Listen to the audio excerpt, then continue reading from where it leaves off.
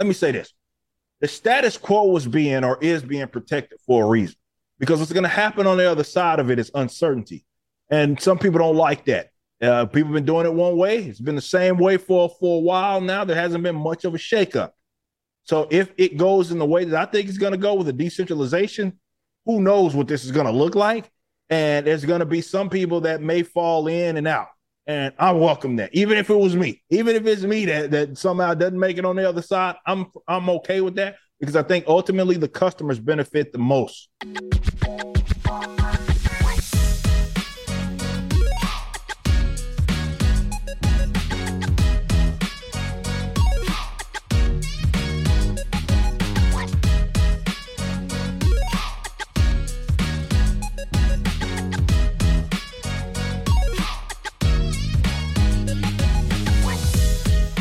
Hello and welcome, friends, to Culturescape, the podcast that interviews the geek creators and influencers that built our modern nerd culture.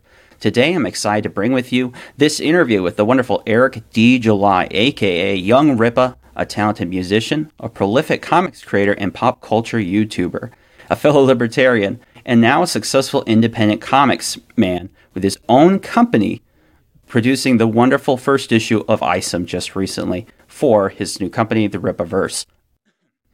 In this interview, we will discuss July's journey into his love of comics and nerdery, how he got into YouTube, the Isom campaign, some of the censorship issues he's seen from places like PayPal, and where he hopes to take the RippaVerse from here. Thank you, Eric, for coming on the program. Hey, brother, I appreciate you having me. This should be fun. All right. Well, let's tell the folks a little bit about your background. Of course, many people probably are familiar with your YouTube channel. How did you get started being interested in comics and geekery?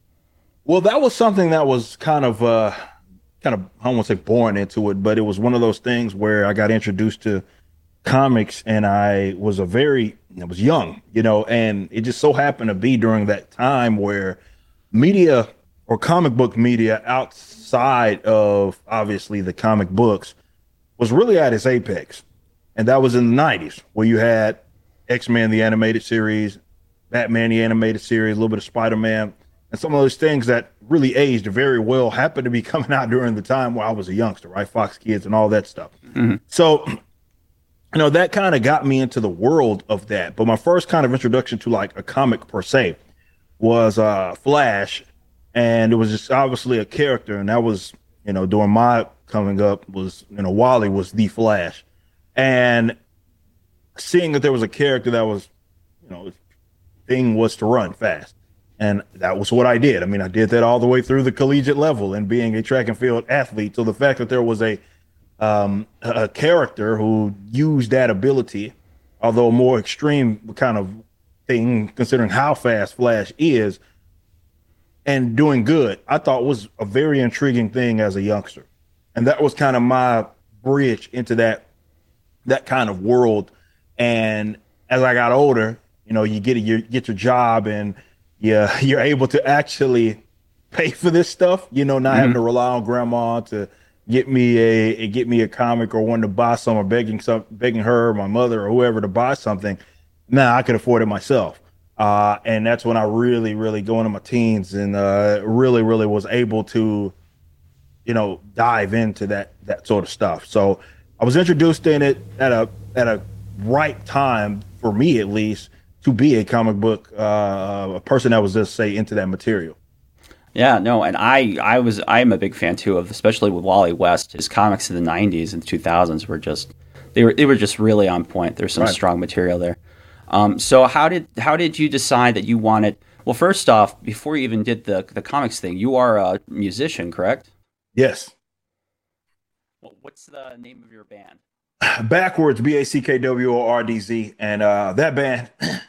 Oh man, so much just happened with that, and it changed like so much of my direction in terms of even how I am doing stuff with the comic. Kind of came full circle because of Backwards. But to your point, been a musician pretty much my entire life, growing up in the church, choir, all of that stuff, and obviously producing it in the teenage years. But obviously hit big with first band being in Fire from the Gods, which is a band, of course, is still going on and still kicking right now. And then after I left that, formed Backwards, and we took off. I had a hit first album, And you know, that kind of was a test run. I started back as 25. So that was a test run to me saying, okay, I see in entertainment a problem. I don't like it, and I want to do something about it. So it wasn't just about the material, right? It wasn't about, okay, I'm an artist, I want to make music, have fun, yada, yada, yada. You want to do all that. But for backwards, it was bigger than that because it was like, okay, I don't like how deals are structured. I don't like how people feel like this whole starving artist idea where you have people jumping into on the road and touring for next to nothing just for the sake of doing it. None of that made sense to me. So for backwards, it was kind of a thing where we were like, you know, we're just not going to do what everybody else says that we have to do in order to exist and be successful in this industry. And that's what it was. And it's funny watching this full circle or watching it come full circle, because with the launch of the RippaVerse, it was some of the similar things that I heard back then where you shouldn't do this because it's not the industry standard. And you get folks that are even part of the industry that shun upon the fact that, well, you're doing it a different way. And in a lot of cases, they will try to steer you away from doing it. Not every time is it like, let's say, malintent or just like wanting you to do bad. That's not generally what it is. Some of it is just they don't know any better either. So they think what you genuinely are doing is a bad idea. So it's the same thing that happened with the RippaVerse as it did with backwards. And it was so much that I learned from that experience of going against the grain and being a part of an industry and seeing success and getting the pushback it is that we got, because a lot of it was because, yeah, I'm an open and admitted libertarian, but some of it's just you don't do things like everybody else, and that's going to come with a set of issues. I think the theme that you see a lot, at least with your career so far, is that you do see problems, but you don't just want to whinge about it. That you actually want to take action steps with what you can to see if you can make a difference. Which, by the way, there are libertarians definitely that are that way, but there's a ton of whingers as well. 100%. I'm right there with you, brother. Trust me. Like that, and that's, you know, a lot of folks will complain about the problem. Like that's an easy thing to do. Don't get me wrong. And that's not to say that part isn't necessary. Of course, you need people that are out there calling it for what it is. But for me, I think even being in the commentary space, I like where I'm at right now. I'm in warehouse right now. That we're recording this, I'm physically in my warehouse because I was just working right before we did this. And I think this is where I belong, creating. And I think that was what God put me on this earth to do. And that what that is to create. Yeah, I can identify problems. I can talk about it. Coming up with some sort of alternative or some sort of solution to those issues that I may have, I think certainly is what I'm here to do. And, you know, big shout out to everybody that has, of course, been very supportive of the different things that I've done. And also credit to the people that, you know, I've surrounded myself with that have allowed me to put you know, just aiding in kind of that vision, because not everybody gets it. And, you know, like everybody that's part of the RippaVerse team are people that have been part of this community or or they get it. And I could imagine trying to explain this to some person that is just completely oblivious to what's going on and trying to explain it and what I'm trying to do would be a very difficult thing. So big shout out to those guys, because I couldn't do it without them as well. But absolutely, to your point, it's all about putting like forth the effort to actually be part of the solution. So let's get into how your Isom campaign and your comics career here just got started. You were doing YouTube for a while. That's where I first knew you. I would watch your reaction videos, the dumbest, latest comics thing coming out of usually Marvel, sometimes DC. Yeah. How did you get into YouTube, and why do you think you found success there? Man, YouTube is an interesting thing because I got in, you know, when it was kind of getting off the ground. I was 16 years old when I first got on YouTube, so doing the math there. I'm 32 now, so it's been a long time I've been on this thing. But I always treated it like a hub for me, right? It was more of what was I doing at the time that that piqued my interest, right? And I'll just do it. Maybe people didn't want to listen. Sometimes they did. So that's why it ranged from, you know, doing the boogie videos to doing like the vocal covers and stuff that I used to do. I think that was a big kind of launching pad for me, doing the vocal covers. And then that came in like the political as well as the social commentary and the comic book stuff. Now, a lot of it is like, to your point, the industry just took a hard left, for lack of better terms. And I just this happened to be something I'm very knowledgeable on. So it was very easy for me to just talk about it, right? I'm already common. That's the easy thing to do. I know this industry, and now it's being infested with something that, I'm not, let's say, necessarily fond of. But I started putting those thoughts out there because I thought that I brought something to that table. Because I'm obviously not the only, let's say, comic book guy or person that talks comic books. But, part of the appeal is that I'm going to give it to you straight. But it's not just about saying something just for the sake of saying something. It's like, when it comes from me, it's somebody that's versed in the topic that it is discussing. Even if you disagree, which many people are going to do that, still, this is something that I know, right? Like when I would cover the comics, I'm reviewing these comics and doing all that stuff. So it built me that rapport, certainly with that audience, to be able to talk about that sort of stuff. But treating it like a hub for everything me was a big part of I think the success, because and it feels good for me. It's why I've like been consistent for as long as I've been, because it's fun to do it, right? If I want to talk, I could talk about something most random thing. It doesn't matter what it is. I can just do a video on it because I feel like talking about it. I'm going to talk about it. If I feel like doing it, I'm going to do it.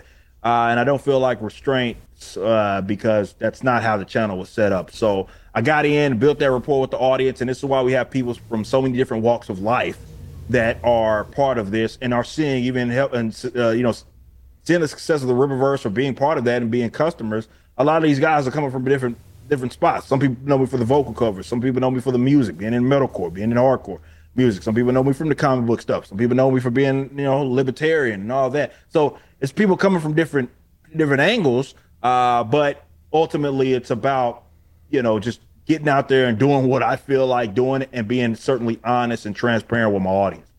So yeah, your YouTube is great. I enjoy it still. You have like 500, 2,000 subscribers, so pretty good.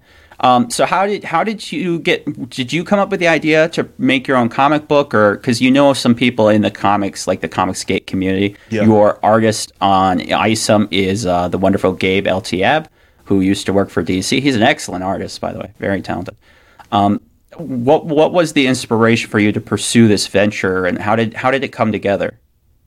Well, it's funny because I thought that this was going to be something that was kind of going to be a project that I didn't do until I was like well into my 40s, 50s perhaps, because I didn't think that I was going to have the money or, something like that. It'd be something that I can do just to kind of, do and wind down or whatever at that stage of my life.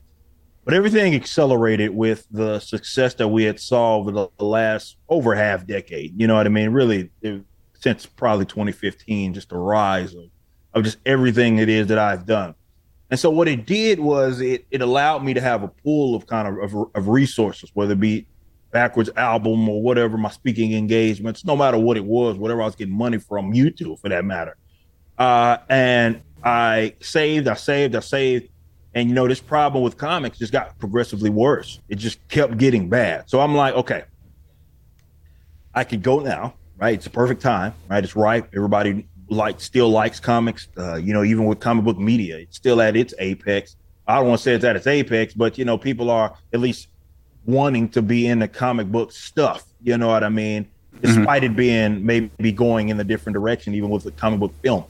So I figured there's no need to wait. Let's just give it a shot. I got the money, and it was risky, right? I spent hundreds of thousands of dollars to just make this happen, like to just get everything, the foundational work to make something happen, from paying my artists to the business, everything. And I took a risk, but it was a risk I was willing to take because I had the pool of resources to do it. So I did it. And the audience responded in a way that I'm not going to sit up here and lie to you. I didn't think it was going to do that. Like 3.7. No, I didn't. Yeah. That was not on the agenda right there. I'm not going to, I'd be fronting if I was like, oh yeah, I thought no, I didn't think we were going to do anything near that, but we did. So it really reassured myself, the audience, everybody, that this is what people want. People want something.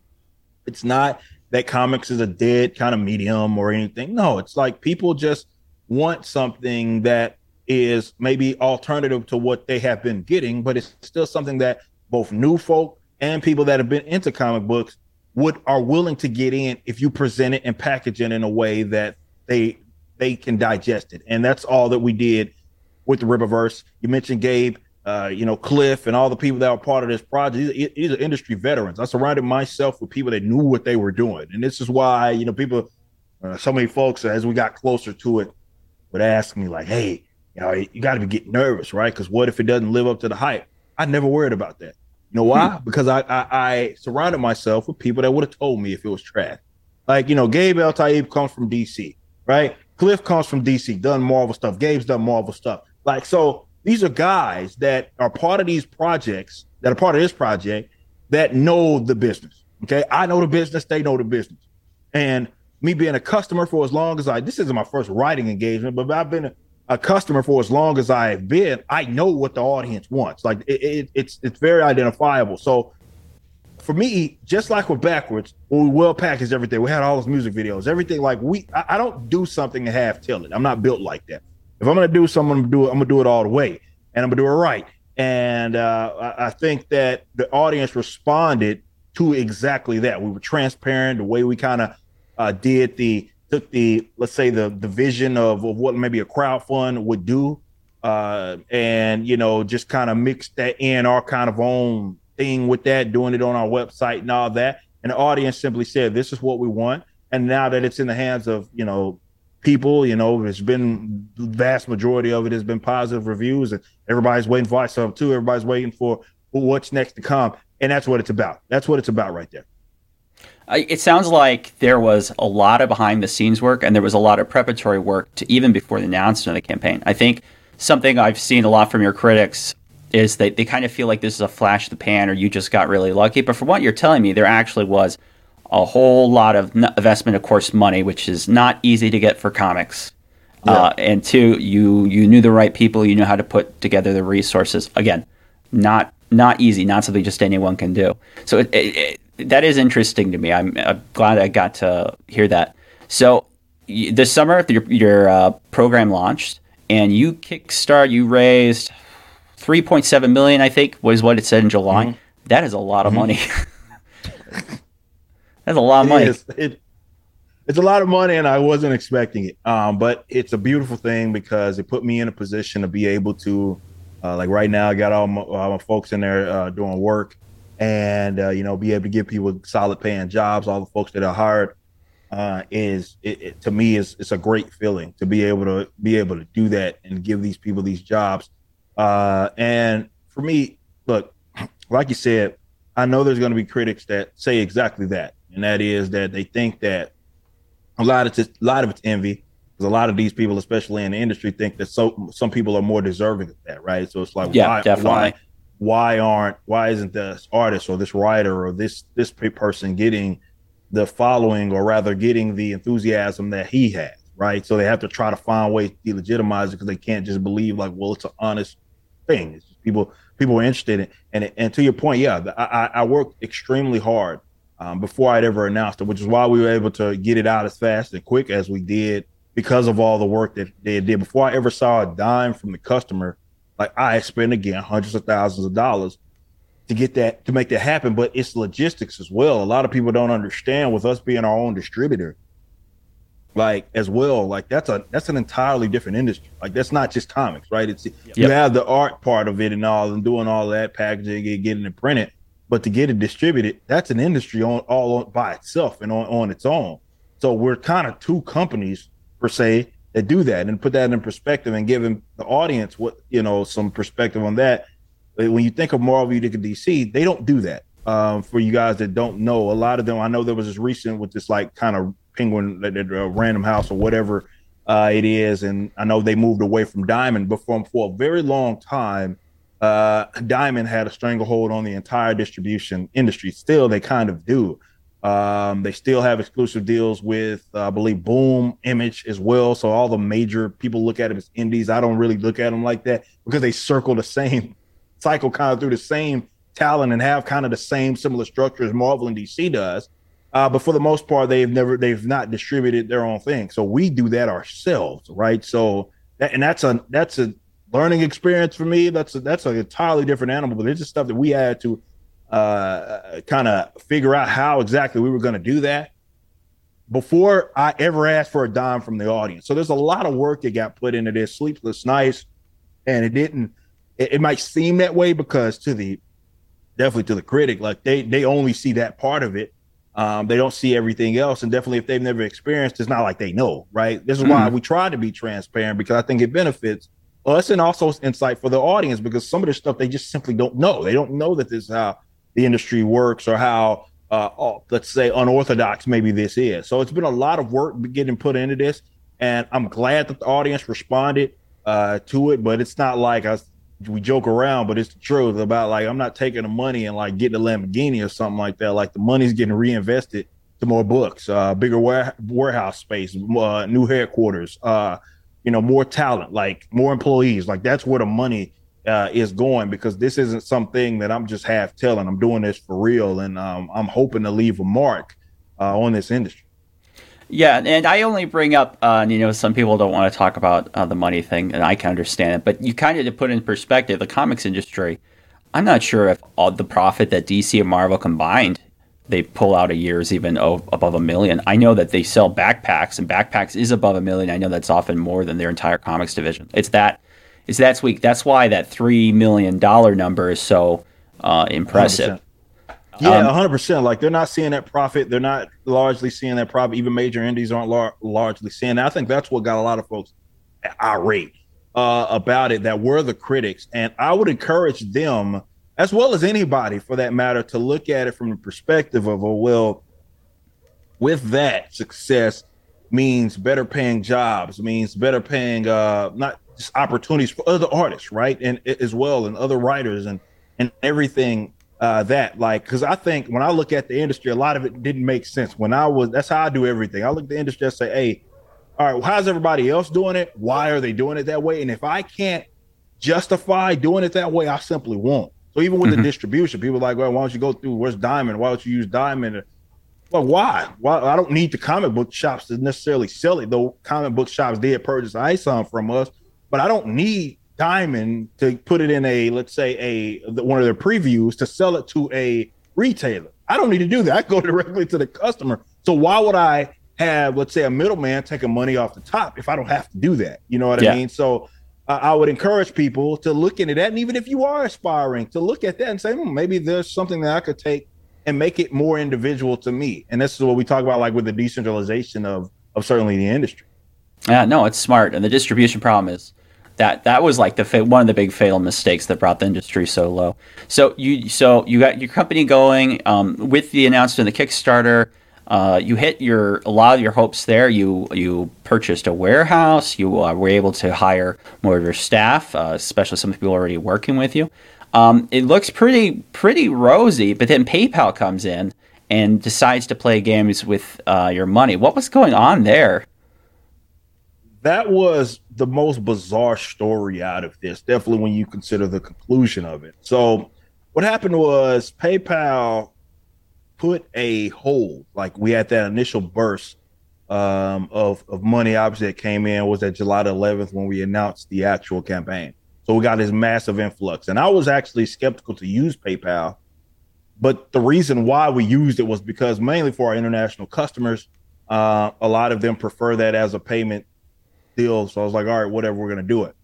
So we get up to a lot of people don't know that, but we got the hold put on like right before $1 billion or something like that. It was something I can't remember exactly the line, but they just kept keeping the money. Like, we never were able to. A lot of folks were like, why would you let it get that high? Like, we never had access to that money at no point in time. They saw the initial hit and they initially put like a hold on it or whatever they called it. Now, for me, I get it. Even though my company didn't start on July the 11th, it had actually been operating before then. Yet, if they're going to see all that money come in, they're like, oh, they want to make sure nothing funky's going on. Okay, fine. But everything that they asked me to provide to ensure that this was a legit thing, we gave them.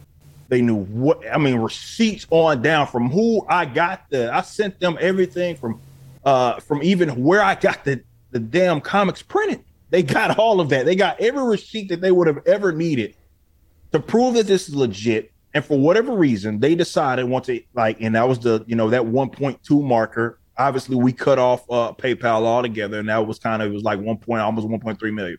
And they held that. And it went from just a standard hold to what they call a reserve.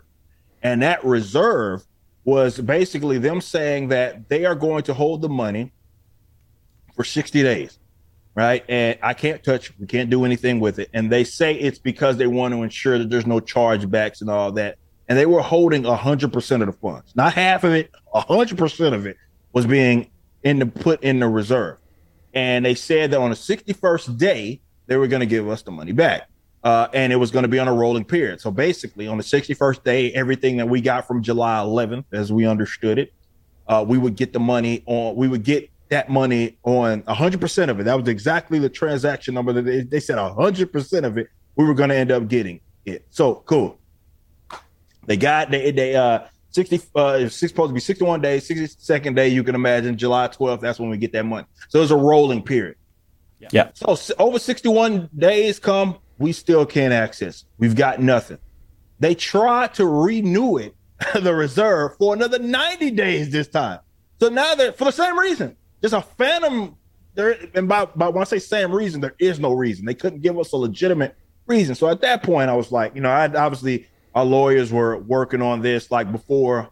We kind of weighed the pros and cons of going after them. And then we were like, all right, well, if we wait this out, we'll see. But it's because this could get a rather expensive. But we gave them a chance, and that's when it was like, all right, well, at this point, let's kick it up a notch. So between my lawyers and letters being created, as well as myself going after them and doing it publicly, they stealth edited. And what they did was, okay, they said like, all right, well, we'll get 50% basically. We'll just give them that and then shut them up. But the rest is still going to be on reserve. I said, no. Y'all said by your own metrics, you should have never had it on a reserve. I didn't fraud anybody or anything like that. But y'all said by your own message center, you told me that we were going to get 100% of the transactions starting on the 61st day. I didn't ask for half of it and then get another half 90 days after. No, I want the whole thing. And so we went back at them, and then they still fed it again. We never got an update as to why. By the way, never got an update. They just released the money, and we took it out immediately, and we were done, obviously, with PayPal. So that lets you know how grimy they are. I hate that it had to go to threatening, illegal stuff and all that, going that route.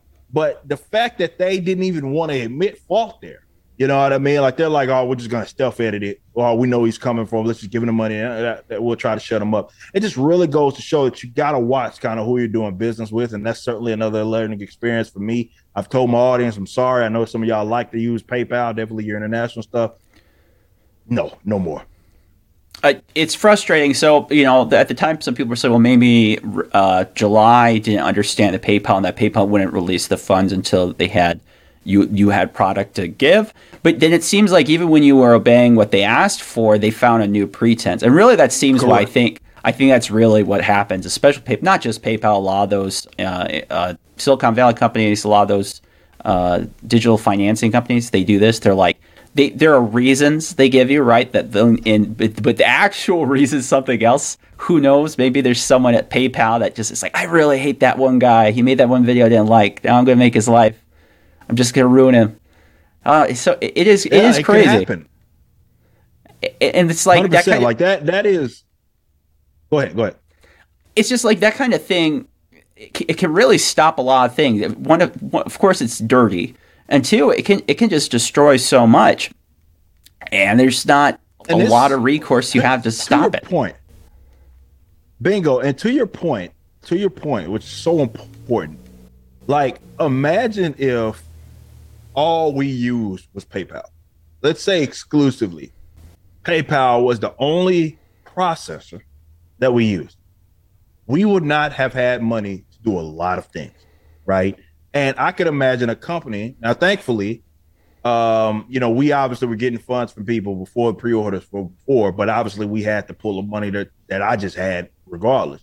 But not all people have that hundreds of thousands of dollars saved up. Imagine if it's just a basic mom and pop shop owner and they were launching something and maybe they saw some success and then PayPal just said no. And let's say the entire thing was processed through PayPal just because of like kind of the ease of access. deal, they would have never gotten access to that funds. You can see how that can derail a business. Like that can completely, like literally destroy a business. And to be fair, I think that's what so many people, I don't know if the folks at PayPal wanted that, though I wouldn't put it past them, but that's what a lot of folks wanted, which is why it was so easy to rally behind. Hey, they took his money. I hope they take more of it. I had one guy say, I'm not going to certainly say his name, but another content creator said he hoped they take my house too. Is what they said. That's vicious. Like, wow. Yeah, exactly. These guys really don't like me. I mean, God forbid the guy just starts a comic book company.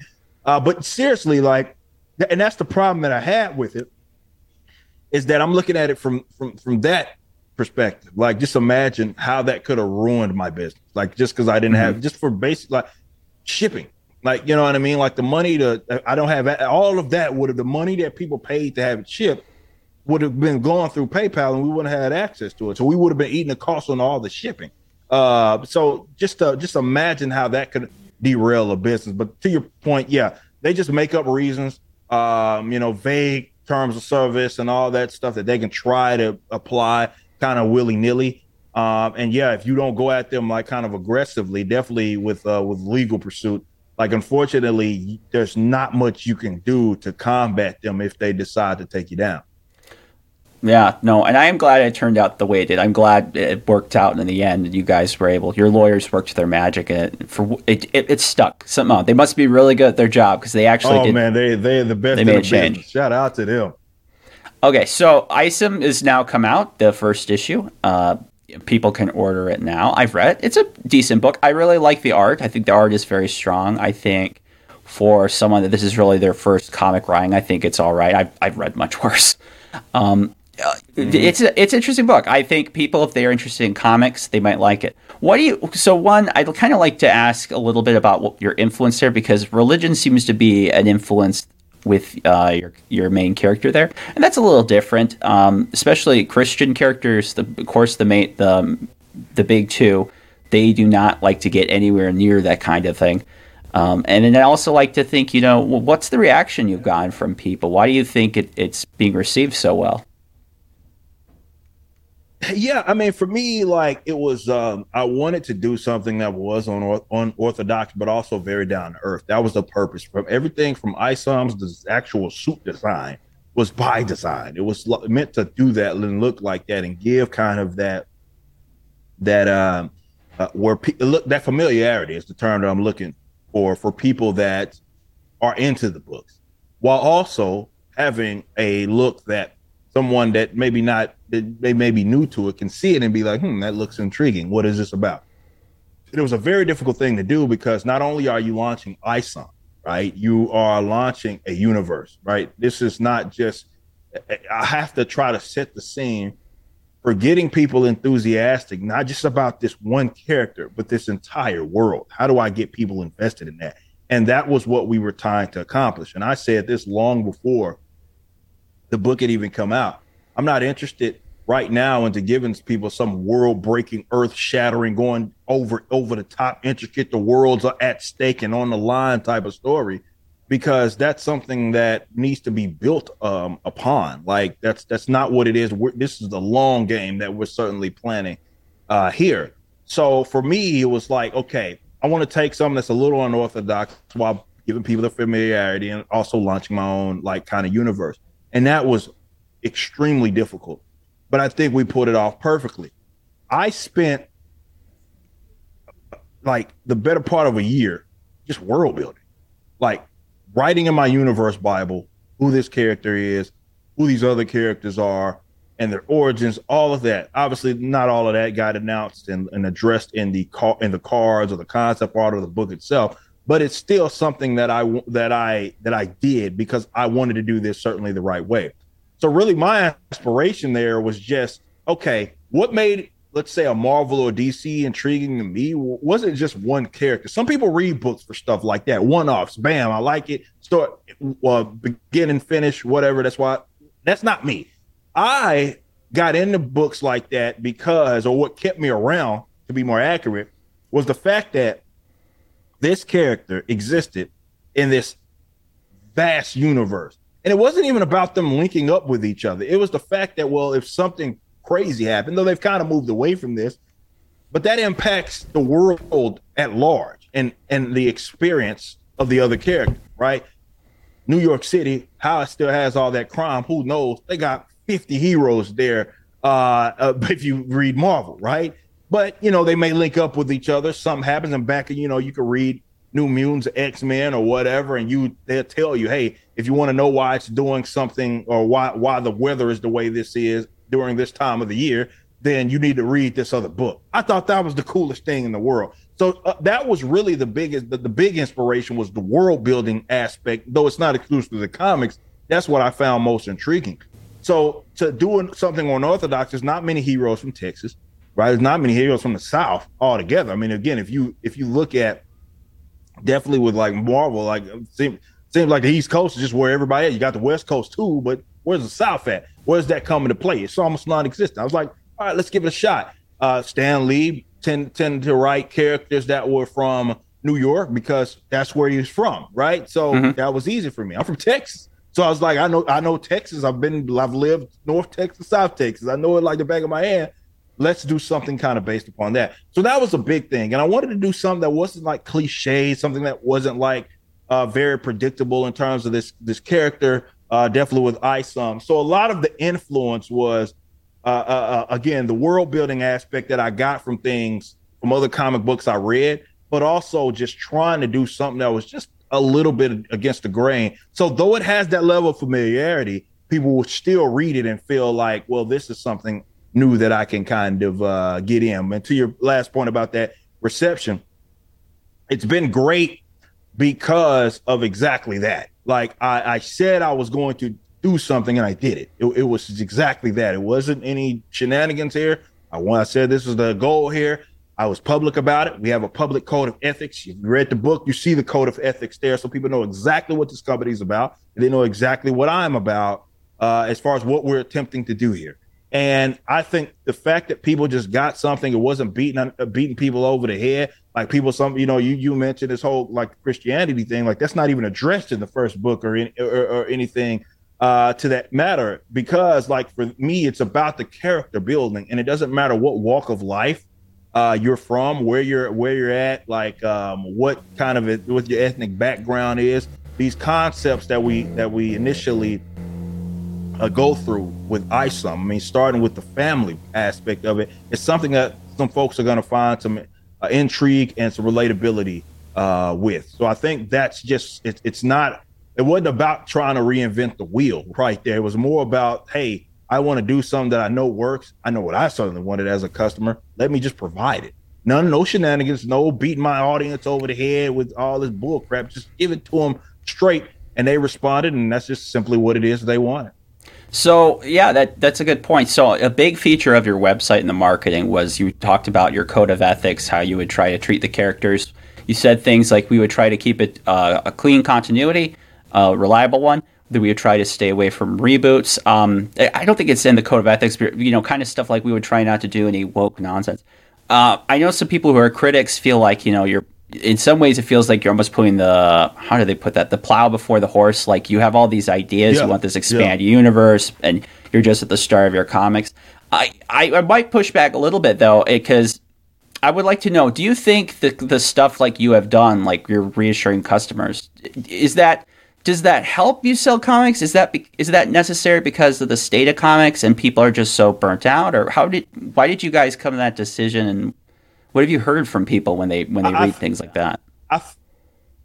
I think this is the to me the future of entertainment, right? Not Isom or RippaVerse, the decentralization of it all, right? And that is that you have somebody that did it his way. It may not be how everybody else is doing it, but it's his way, and this is what it is. And instead of being some faceless mega corporation who really just moves with the tide anyway, and if they think that this is in, or whatever blue-haired weirdo that they hired right out of college that told them this is what the market wanted, though they may be disastrously wrong, that's what they told them, and that's where they sway.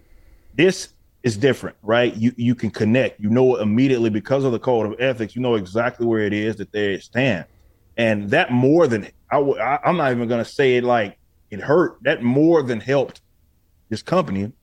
That's one of the biggest things, one of the leading things that people mention that got into it. Like I know a lot of folks under this myth that, well, only people that bought it or people that followed me. That couldn't be anything further from the truth, because there were people that introduced, and sometimes it was by, the people that hate me did themselves in, because all that talk that they were doing about it got it in the eyes of someone else. And they were like, what is this all about? And then they looked into it and they bought it.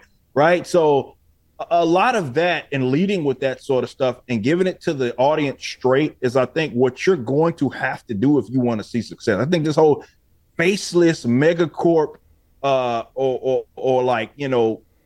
approach that we've been accustomed to is going to work for those that have been doing it and have obviously have been a fabric, let's say, of American culture because they've been around for so long.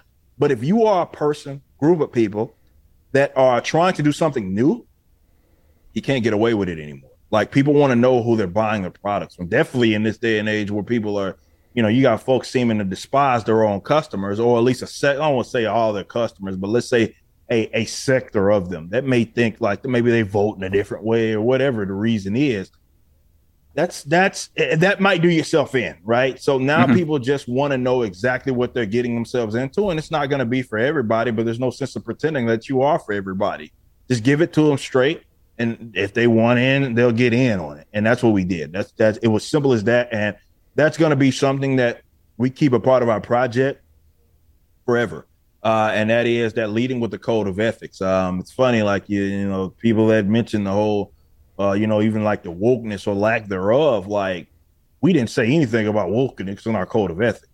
That's not to say that obviously I would present myself as that or do that and bait and switch my audience. No, what I'm saying is that what we are about is in that code of ethics. What we are leading with is in that code of ethics. You see our trailers, you see what it is, the material that we put out there. That's what it's about. It's about giving customers what it is that they want, and listening to their feedback and listening to what it is that they are into and what they're not into, and making adjustments based upon that, while maintaining some semblance of creative freedom. And it just happened to work out for us. So that's interesting. I think you're probably right about where what people want, and where not just nerd culture, but all kinds of things. I think people are so burned out by bad tactics and bad faith business that they need reassurances like that. But let's talk a little bit. So, Isom, what do you guys have coming up next for your characters? I know you have partnered with some of the people already mentioned that they want to build comics in your universe. What do people who read Isom or want to read Isom, should they expect next in the RippaVerse? Well, we have right now, for example, we have Isom 2. We're about 50 pages already in of that, of pencil and ink, about 40 or so pages in on of colors. So that's coming along. But we also have a couple of more books the scripts have been wrote. There's another book that we'll announce soon enough that isn't Isom 2, that is already having pencil and ink applied to it. So we're hitting the ground running. Like, I know people are like, oh, is the next one gonna come out 2 years? No, like, we're already rocking and rolling. And as we get more settled and as we get more caught up, right? Like right now I'm working out of the warehouse. Ideally, that's not what I have to do. Ideally, I won't be doing that. Ideally, I'll just be in the more so creative space, but this is what we have to do now. So we build up to the point to where we catch up to where we're at as a company. There's going to be even more material. So people should just expect more books and just keeping up with us through the medium that they already got the project from, and that was the website. Like, we are using that as a true metric rather of what the audience wants. People have known, they got emails and stuff. We're talking about polls. We're doing all this stuff because we really want to know what people want. I do music, so I know better than anybody. Sometimes you put something out and you think that this is what people want. You put out an album and you think this song is going to be what everybody loves, and it might happen to be something that some people find just okay. And then there's this song that you thought you kind of just threw in, was the last one to get on the album, and that turns out to be a fan favorite. It works out like that, and you have to be open, be it to the critical aspect of it or whatever it is, to understand that engaging your audience. So we're keeping tabs on that. There may be background characters or whoever it is that character people are like, I want to know more about that person. And, we kind of pivot on plans sometimes. So it's about getting that audience feedback and making material that's based upon that. Sounds smart. Right now, your focus is mostly on physical comics. Are you interested in doing digital comics or releasing Isom to digital at some point? I mean, if that is going to happen, it's going to be down the line. So to be completely honest, initially, no, that's not the plan. The plan is to keep doing what it is that we're doing right now, and putting out physical comics, physical media, physical, material people that's tangible, people can hold. Merchandise items, stuff like that is the focus. Digital, yeah, there's the piracy element that you have to worry about, but it's also just, I don't really, to me, when I think comics, I still think it's a physical medium. I still think it's one of those mediums that will be led by exactly that. I'm not to say that some people don't prefer to read digital, but I think for us and our company, it just makes the most sense to just continue to really hammer the point home with physical media. And digital comics is in a very weird place right now because everything that happened with Amazon. It's sad that it's basically the point now where most of the comics YouTubers I follow, like EVS or Richard Meyer, they're like, okay, here's proof I bought this comic, but it's unreadable on this website, so we're going to cover it on this pirate site, which is that's. There's just so many things in comics that just, it's like, it does feel like there's so many things that could be fixed, should be fixed, and no one does it. Seems to be doing it, but you see that open space and you are taking it. Does all this give you more hope for comics? I mean, you were kind of like me in 2015, 2016. It felt like, man, we are just spiraling down the toilet. Comics are going to disappear. People are going to forget this was even a medium. Are you more hopeful about comics? Where the industry might go or the medium? Not for the mainstream. I hate to be that way for the mainstream, but no, definitely the big two. When I say mainstream, I know some people think I'm exclusively talking Marvel, but like I said, Image, Boom, a lot of those guys cycle the same talent. IDW, like it's the same, and it's the same kind of economic approach, or even philosophical, or whatever you want to call it. Just approaches are largely the same, maybe done on a slightly smaller scale. For those guys, I don't think it's going to be rough. Let me say that. A lot of these comics, a lot of creatives are flat out admitting how much in the red they are. You know what I mean? Because it's a lot of people are not into it. Let's just be honest. That's not to say people aren't into books. We see manga in the West continues to grow. But for American comic books, I think for a lot of guys that are doing their own thing, we'll see success. It's not just a me thing. You mentioned, EVS, and you mentioned other Comicsgate guys that have done successful projects, but there's people inside of that and outside of that are doing kind of their own thing, their own way, and they're seeing success. And I just think that's the way of the future. Now that's going to look different, right? That's going to look weird, actually, to be completely honest. But I'm okay with it. I'm okay with a decentralized kind of economic kind of approach with comic books that who knows who the top dog is. I don't particularly care. Some people want me to think, oh, well, he's the new big guy and bad guy in town. I don't give a crap about the titles and all. Y'all can have that. I don't care. I just want to make books and make money off the book. That's it. That's all I'm interested in. Whether I'm first place in the middle, I don't give a crap about any of that. But I think that's the way of the future. And because of that, you're going to have people going directly to the people it is that they want, or groups of people that they want the books from, and with the people selling directly to their customers. Where do the retailers fall in that? It's a lot of things that are going to be. Let me say this: the status quo was being or is being protected for a reason, because what's going to happen on the other side of it is uncertainty, and some people don't like that. People have been doing it one way. It's been the same way for a while now. There hasn't been much of a shakeup. So if it goes in the way that I think it's going to go with the decentralization, who knows what this is going to look like? And there's going to be some people that may fall in and out. And I welcome that. Even if it was me, even if it's me that somehow doesn't make it on the other side, I'm okay with that, because I think ultimately the customers benefit the most if that's the approach. Awesome. Well, I totally agree. Well, hey, Eric, thank you so much for doing this. Any comics you're reading right now or things that you're following? Are you playing any games lately or anything like that? Oh, you seem man, to be pretty busy. Man, yeah, it's funny, man. Like I feel like I don't have time to do anything anymore other than work. It's, people think, oh, yeah, you got $1 million. What is he doing? Kick back in the pool side, like with his money. Like, nah, bro. Like I'm working. I'm right now in the warehouse doing my thing. So I haven't even been keeping up with that. A lot of them, like definitely information that I get on what's going on in like even the comic book industry. I'm looking at other content creators that keep their pulse on the industry. And really, that's it. But as far as me, like even gaming, I don't get much time to play a lot of that, certainly as much as I had been in the past. So it's unfortunate, but this is kind of what it is with what it is that I am doing. You know what I mean? It's work. It's a good position to be in, honestly. I love what I do. I'm a worker. I ain't worked this hard in my life, but I love it. I absolutely love it. Excellent. Well, obviously, you've already mentioned it, but in your words, where can people find you and your work? RippaVerse.com. Of course, you can get all the books. You can keep up with us on RippaVerse.com. My YouTube page, Young Rippa59, of course, is where I individually do my stuff. I'll be get back to streaming and doing all that cool stuff soon enough, but we got a lot of work that we have to do before we get certainly to that point. But RippaVerse.com is certainly where you want to be if you want to keep up. Cool.